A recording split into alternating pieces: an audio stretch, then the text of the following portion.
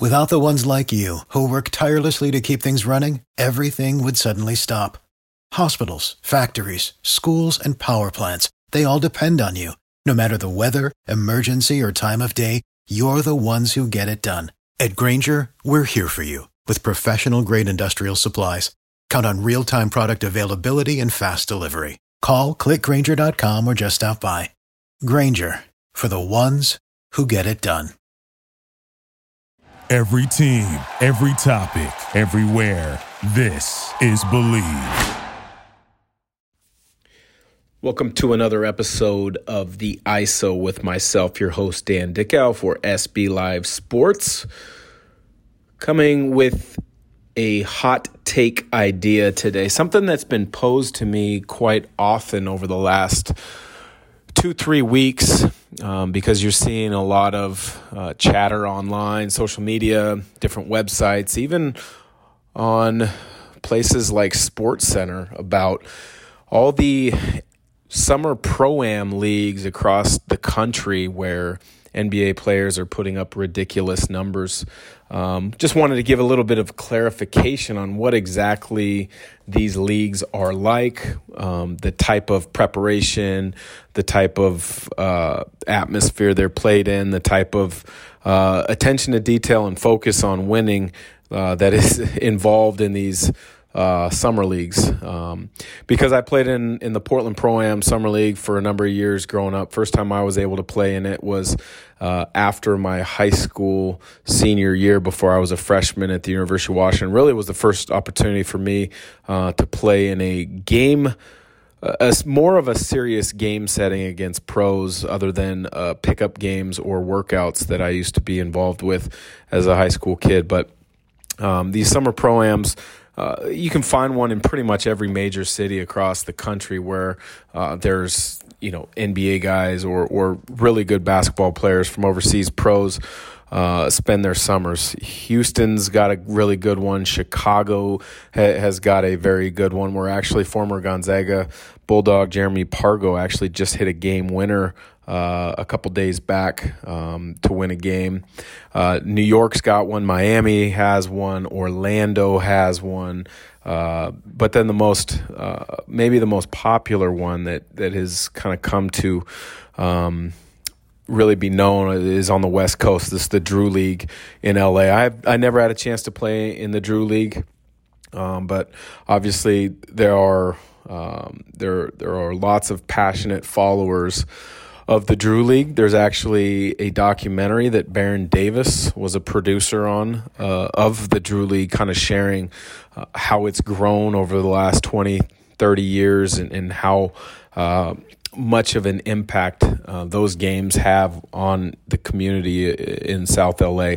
But the ones that have really kind of created a little bit of a spark and a buzz over the last couple weeks towards the end of summer are the ones in the Pacific Northwest. Honestly, the ones that I'm the most aware of and the ones that I'm the most connected to for a couple different reasons. We'll start with the Portland one. It's the Pro-Am League that I grew up, as I mentioned, getting the first chance to play in. It became really well known towards the end of the summer because Peyton Pritchard went for 92 points. Yep, you heard me right. 92 points in a game a couple weeks back. And, you hear some chatter both ways. Hey, man, that's unbelievable. 92 points. How do you do that? Then you have some other people saying, well,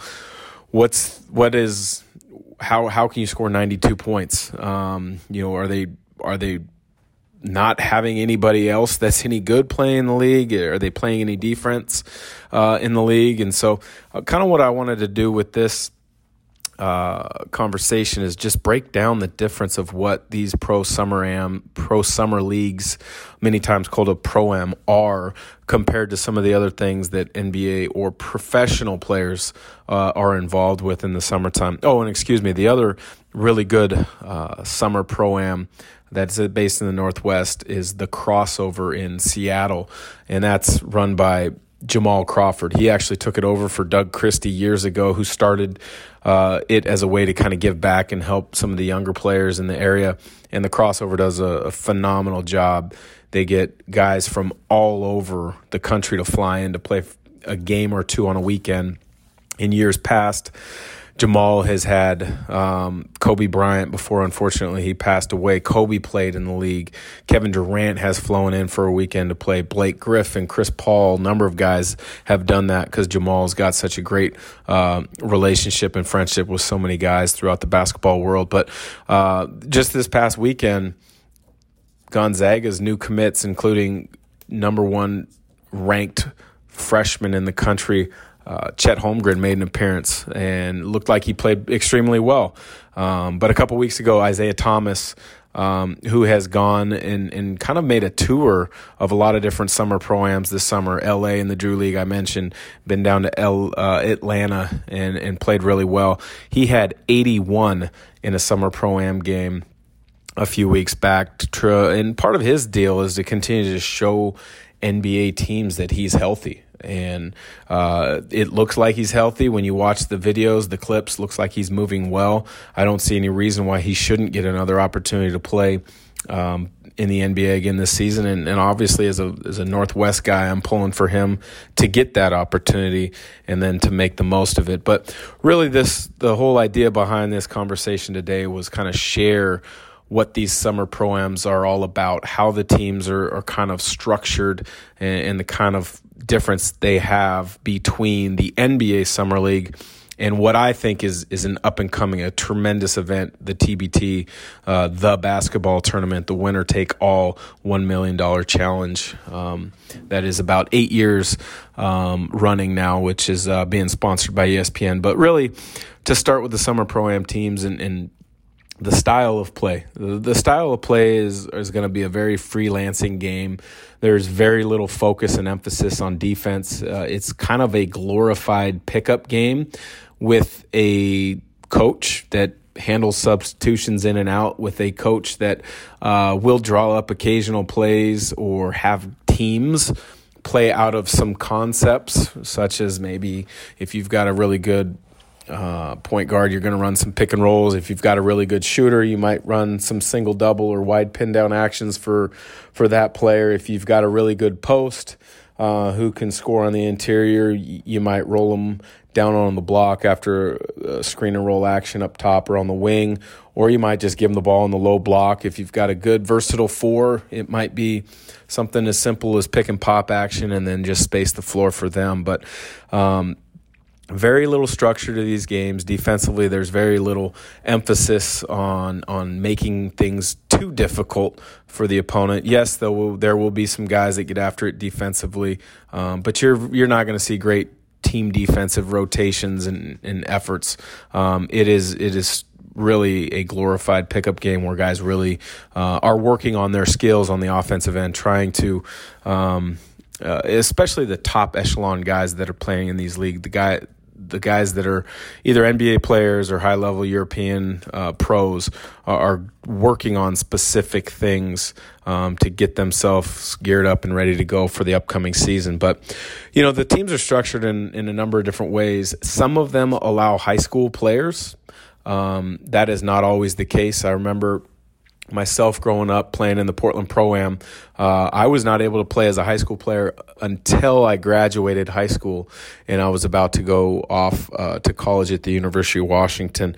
The Portland Pro-Am was really good when I was in college. We had the pros like Terrell Brandon, Damon Stoudemire, a number of other Blazers would play in it, and a lot of overseas European pros who were from the Portland area would join.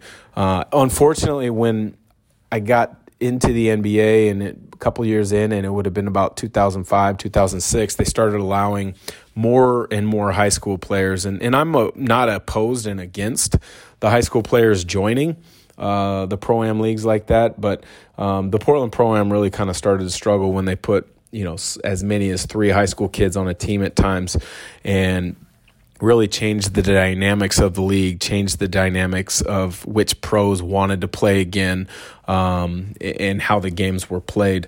But mostly these teams are made up of current college players, and colleges at all levels. You're going to get your Division I teams many times in the area that are going to support the league and want their guys to play in it. So, at the crossover in Seattle. You're going to see a lot of the University of Washington Husky players. You're going to see Washington State Cougar players that might be from the Seattle area playing it. I mentioned you saw a couple of the Gonzaga players the past week played over there, Nolan Hickman being one who's from the Seattle area now at Gonzaga.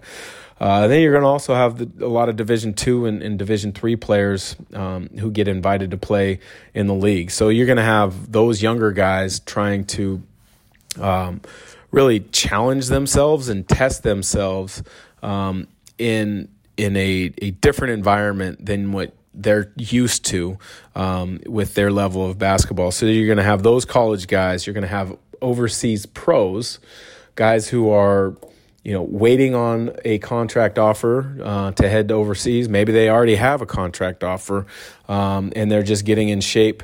Maybe they're in between contracts. But you're going to have very high-level European pros playing in these summer pro-ams across the league, across the country. For example, the Portland Pro-Am, you've got a guy like Mike James who just he's kind of bounced back and forth between the NBA and Europe over the last 3-4 years. He played there this summer. He had a number of high-scoring games. But I went to a game this summer, and I think he had 45 points. But his defense, again, it's not a disciplined defensive effort game. It's more of a I'm going to work on my skills type of game for the more established players, such as your pros.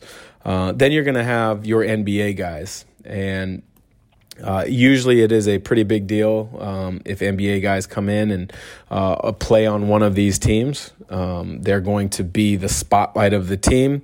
They might come in for only one game of a 8-10 games schedule for the whole summer.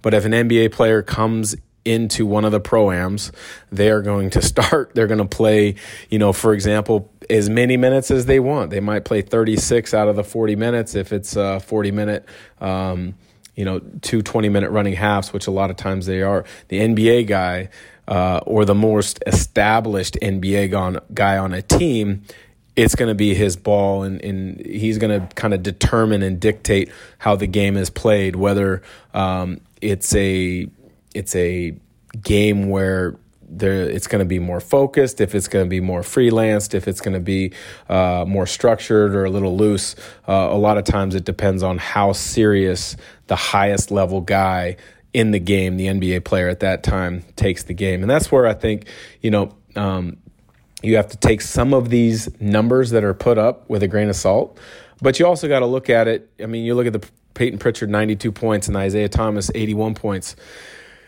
They got the ball in their hands. They have the opportunity to make these plays to score points in bunches, but younger guys are coming after them. They're trying to maybe make a name for themselves in that area. They're trying to learn. They're trying to challenge themselves. So it kind of is a back and forth. Yeah, I talked about the defense at times isn't there. Younger guys are going to try to challenge and make things difficult, but at the same time, it shows you just how good those pros are, whether it's Pritchard at the Portland Pro-Am or Isaiah Thomas and Jamal Crawford at the Seattle Pro-Am. There's a reason they're still putting up those numbers because they're able to get where they want with the basketball and make plays when they get there. But yeah, you're right. I mean, these games are 150 to 150 because the game is played so fast, played so loose. And the guys who, as I mentioned, are the established pros and the NBA vets are the guys that are going to have the ball in their hands as much as they really want. The other kind of section or group of players that are going to be involved and be on a roster are going to be kind of the older guys from the area that may be freshly retired from playing overseas or in the NBA, guys that are very well respected in the area, and they can still play at a high level. So they play, but they also are there to mentor some of the younger kids coming up and some of the younger players and kind of really I don't want to say give these leagues credibility because they got tons of credibility, but because they're invested in the game and they're invested in helping the younger players coming up, and I think that's awesome to see. So that's a little bit on the difference in the games, how they're played, how those teams are structured.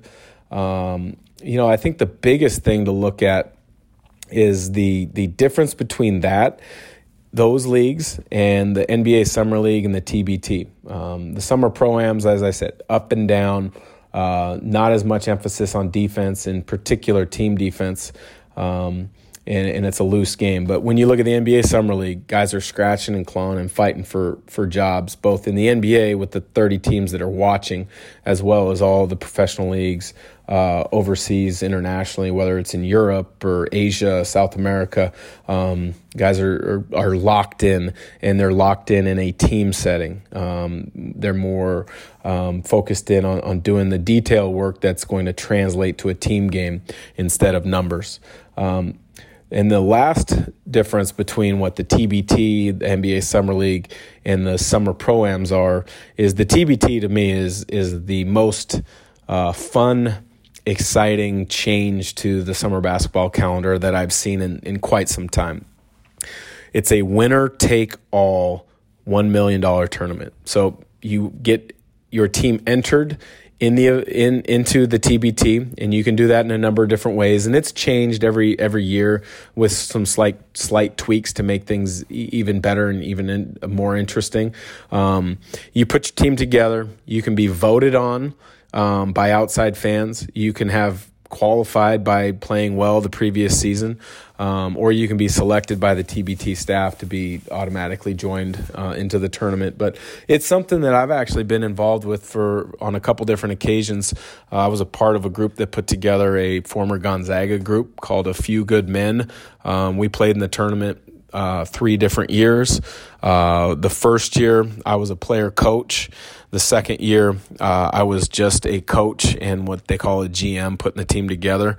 And then the third year, I was a GM, as well as I did the broadcast work for ESPN3 when TBT, the game, a 4-game pod was televised from here in Spokane. But the reason I like the TBT is you put together a structured team, and many of the teams get very serious about it, and they create training camps to prepare themselves to play in TBT, where just like the NCAA tournament, there's seeding and there's locations, and you win and you advance, you lose and you're done. Obviously, you win, you're still alive, and you got a chance for the $1 million winner-take-all tournament.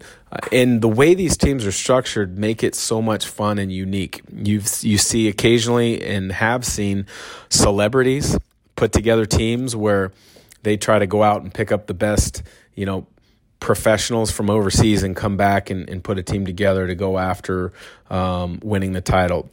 You see a number of alumni teams being put together. I mentioned A Few Good Men, the Gonzaga team that we played in it. We made the Elite 8 one year, and we made the Sweet 16 another year. Of those 3 years that I was involved with, Marquette's alumni team won the whole thing 2 years ago. Syracuse has had an alumni team.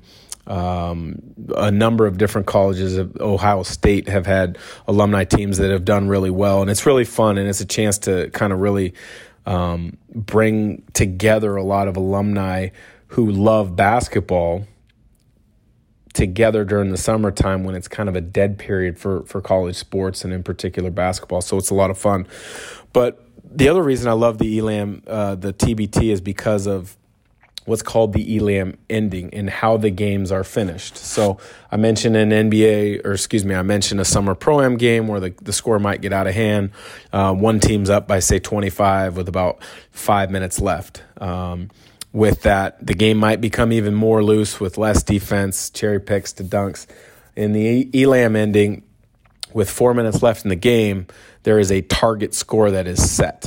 And I believe it is 9 points from the leading team's score. So if it was at 72, clock hits 4 minutes, the target score becomes 81. So the team might be up 72 to 68, for example. It doesn't matter score anymore. It matters score. So the target score becomes 81, and the first team to score 81 is the winner of the game. And it becomes very exciting and very interesting because every game with an ELAM ending in the TBT has to finish on a made basket. You watch the games and you're watching them pretty closely, but then once all of a sudden you hit that ELAM ending, there's just a little bit more juice when you're watching guys and how they're playing and how they're cutting. Defensively, they're guarding without fouling to give up points easily at the free throw line, but they're contesting everything all the same. It's become a really fun and unique way to watch the end of basketball games in the TBT with the ELAM ending. They're actually talking about, or the idea and concept has been floated of having trying the ELAM ending in the NBA Summer League. Now, I don't know how far that would go or has gone because I don't see NBA ever changing away from this current 4-quarter, 12-minute system. People have started trying to push for the ELAM ending to maybe be a possibility in college. I don't see that happening either, but I think it would be interesting. It would be cool. It would be unique to maybe see the ELAM ending be something that's looked at in high school or looked at in AAU at the youth basketball scene because I think it places a value on finishing the game with a made basket, and I think it really is a unique, fun way to watch the game, and I think it's changed how some people perceive end of game and the end of clock situations, so I think that would be fun. Well, hopefully you had a chance to enjoy some of the breakdown on the summer pro-ams and why some of these numbers that guys have put up in different places throughout the summer are astronomical. They're unbelievably talented, but it's also the style of the game and the way it's played that allows them the opportunity to put up those numbers. The difference between those, the NBA Summer League, and my favorite summer basketball event, the TBT, which hopefully at some point I'll become involved with again, because it is such a fun and great event with them ending at the ELAM ending. So if you've liked today's podcast, The ISO with myself, your host, Dan Dickau for SB Live Sports, please subscribe, like, review. As I mentioned in previous episodes, with the school year back in full swing and SB Live's focus on high school sports as well as the sports world in general, bringing you 5 episodes a week with the return of the school year. So take care. God bless. Appreciate you joining. Thank you for listening to Believe. You can show support to your host by subscribing to the show and giving us a 5-star rating on your preferred platform. Check us out at Believe.com and search for BLEAV on YouTube.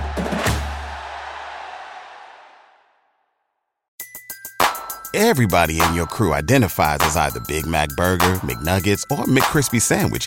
But you're the Filet-O-Fish Sandwich all day. That crispy fish, that savory tartar sauce, that melty cheese, that pillowy bun. Yeah, you get it.